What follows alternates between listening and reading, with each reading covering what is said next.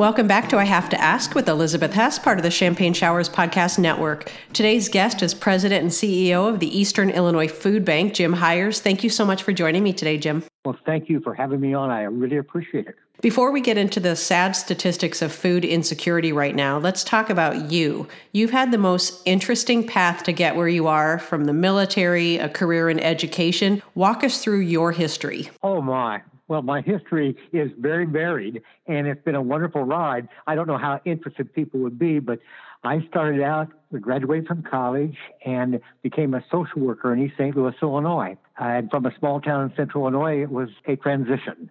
Let me tell you, it was a wonderful experience. I was there 6 months and got drafted into the military during the Vietnam War, and spent 3 years in the military and got out as an officer. So I stayed in the National Guard and Reserve for a number of years. In between all that, I got a master's degree in education and served as a guidance counselor and then a school administrator for a number of years. I got interested in educational software, left the educational field to go to work for an educational software firm, started my own distribution firm for a time, and then got into consulting. Consulting led me into meeting a lot of people in marketing and strategy, which led me into cable television. And I worked in cable TV for a long, long time as an executive. And I retired to come to East Illinois to run the food bank. When I was in the cable systems in Chicago, I got involved with the Northern Illinois Food Bank as a volunteer, ended up on their board of directors, ended up being the board chair-elect. And then I moved to Ohio. And I decided at that time, if I ever had the opportunity, I wanted to run my own food bank. And lo and behold, I got that opportunity. And we are so lucky to have you in this community. Now, we hear a lot about hunger, but the phrase food insecurity is the most commonly used phrase. What is the difference? Well, hunger and food insecurity are two different things. Hunger is more associated with starvation. If you see visions of swollen bellies and those kinds of things you see in some of the parts of the world that have very little, if any, food. Food insecurity is not necessarily knowing where your next meal was going to come from or struggling to put food on the table based on income, obligations. Example I often use are elderly people who have high medical costs and low income. They have to make a decision whether they're going to eat or pay for their medicine or utilities. And families often have struggle because income doesn't stretch to pay rent, pay medical costs, school costs, and then have food. So if you miss a meal or don't know where one's coming from for a period of time, through no fault of your own that you didn't select to do that, that's called food insecurity. Has the Eastern Illinois Food Bank increased the number of counties that you serve since the COVID-19 outbreak started? No, we still serve the same number of counties. We directly serve 18 counties, and then we have administrative oversight of another food bank in the Peoria area. And you work with food pantries, soup kitchens, snack programs, and shelters. So it's not just the image that people have when they hear food pantry of someone driving up or walking up and being handed a bag. You distribute the food and then they distribute it. Is that correct? We put the food in the food pantry and the soup in the soup kitchen, we like to say, and hope in people's lives. We don't serve clients directly, or we didn't until things got a little worse. And now we're doing a lot of our own distribution because of the growth in the need in the last several months, and probably the fact we'll be doing this for a long time because this is not going to go away. We will be changing how we've operated as a result of this pandemic and the effects. Even when people get back to work, it's going to take a long time for them to recover. Tell me about some of the people working for you. Well, I say in what we do, we have no equal. I'm convinced of that every day. I have a tremendous staff and very dedicated. We have approximately 31 people who believe in what we do. When you come to the food bank, if you've had no experience before long, you're a food banker. Because at the end of the day, somebody gets to eat because of what we do. With that labor of love, we've solved a lot of problems. Logistically, it's a nightmare to cover, almost 18,000 square miles with trucks and delivering food and having food picked up, and even acquiring the food, storing the food, packaging the food when necessary. But we've got it down pretty well, and we're pretty good at what we do. The fact is right now, we've not been overwhelmed yet. We've been strained.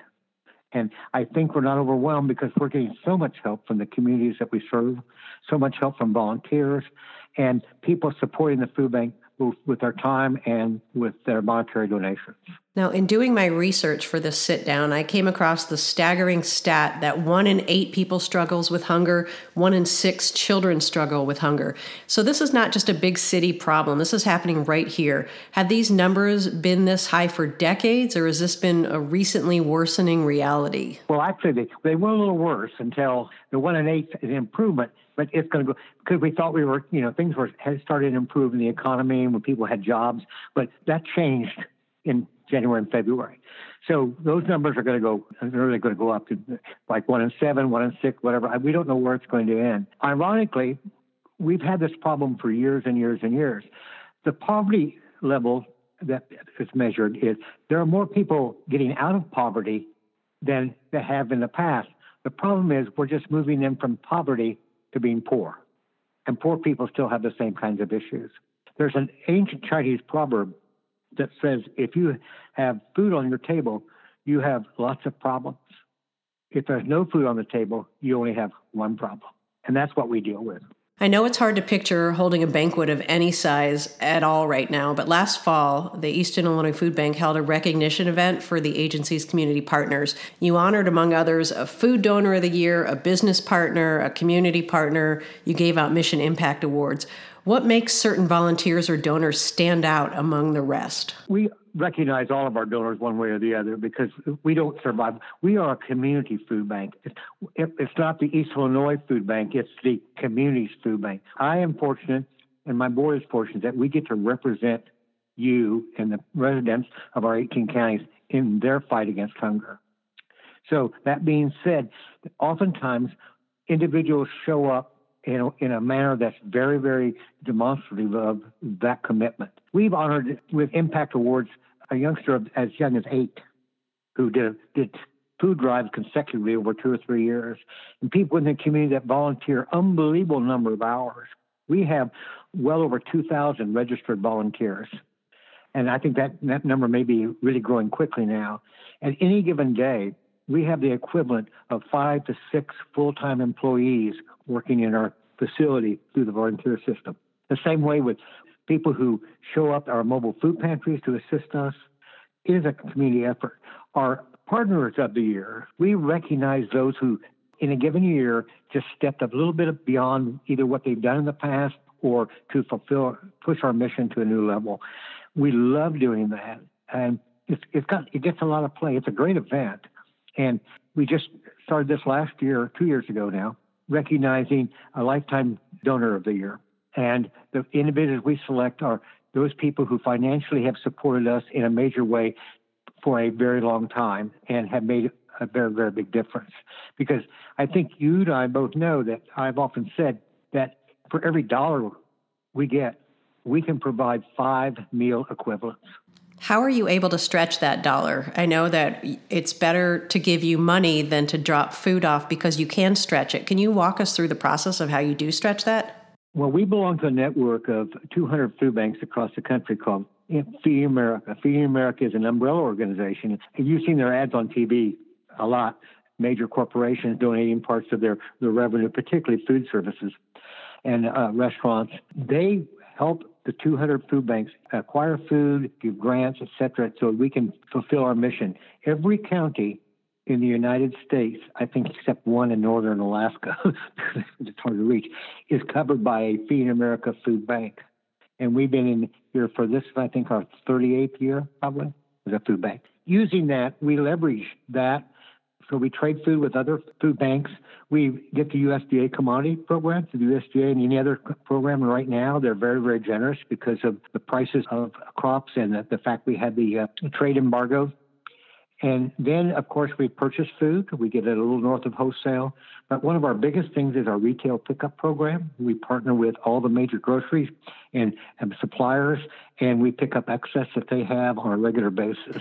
Now, it used to be 50% of the food came from corporations and grocery stores, and the other half came from individuals and group donations of food and money. Is that still the case? Money is a different kind of thing. But food, 47 to 50% of it comes from food manufacturers and retail. Food manufacturers are getting much, much better at not having overages because of their practices. So we still have to rely on unbought food from retailers, and our rescue program has gotten much better.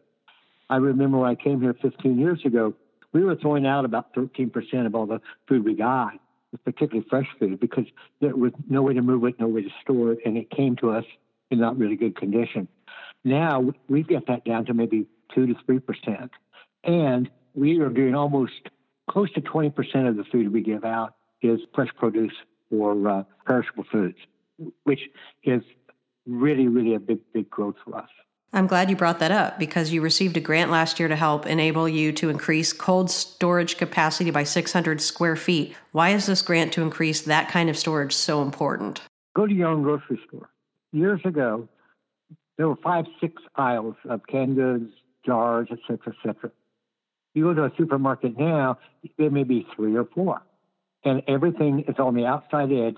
Our produce, lots and lots more produce, lots of protein, lots of dairy, lots of fresh, and lots of frozen. As that changed, we had to change. And now we see that even growing more and more and more because even now the federal government is getting involved with what's called TFAP, the Federal Emergency Food Program, probably known as the Commodity Program. A lot more of their food is now fresher food and sometimes frozen. So we've had to make that change. Are you nervous about the supply chain cutting off to you as we hear about COVID outbreaks in some of the plants? No, not really. I think that protein is always hard to get. Regardless, protein is, when I say protein, I'm talking about meat protein. We use other forms of protein, the legumes and beans, things like that. I don't think we're really, really concerned at this point. I think that our biggest concern is the fact that our facility is approximately 39,000 square feet. We had just designed a plan to increase that by about 50%. And with the COVID-19 push and an increase of almost 30% of people in a short amount of time, it pointed out that, gee, we should have started building that thing a couple of years ago because we are really stretched every day. Fortunately, I've got a great group of drivers and a great system to get food out to our pantries. You once said, if you put food in the pantry, you put life in people. Do you get that level of urgency from our local elected officials? Do you think the problem gets enough attention at the national level as well? I think it does now. I think it always has. I work on a national committee called the Public Engagement Advisory Committee, PEAK, and I work with about 22 other individuals from food banks around the country. And we help form the policies and recommendations to the national group of food banks across America. I spend time in D.C. I spend time in Springfield. Since I'm only one of 22, we try to represent people around the United States who aren't our political wonks.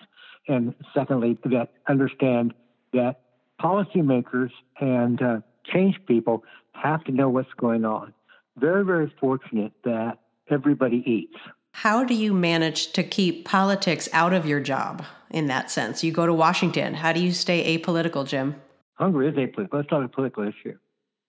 And what we do is we recognize that everybody who has an interest in fighting hunger has an interest for one particular or two particular reasons. We can get down to the statistics even more almost by the street level with census tracking. When I visit congressional delegations, I have the information about their congressional district, their state, and say, this is how many hungry people you have in your district. And if you're comfortable with that, that's fine. If you're not, then let's work together.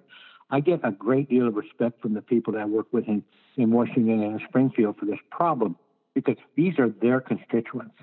And we can point to those statistics in those areas. There's not a county in Illinois that's not covered by a food bank. And we have a very, very active organization called Feed Illinois, believe it or not, Feed America, Feed Illinois. And we do a great deal of work in Springfield. We have a whole team that does that.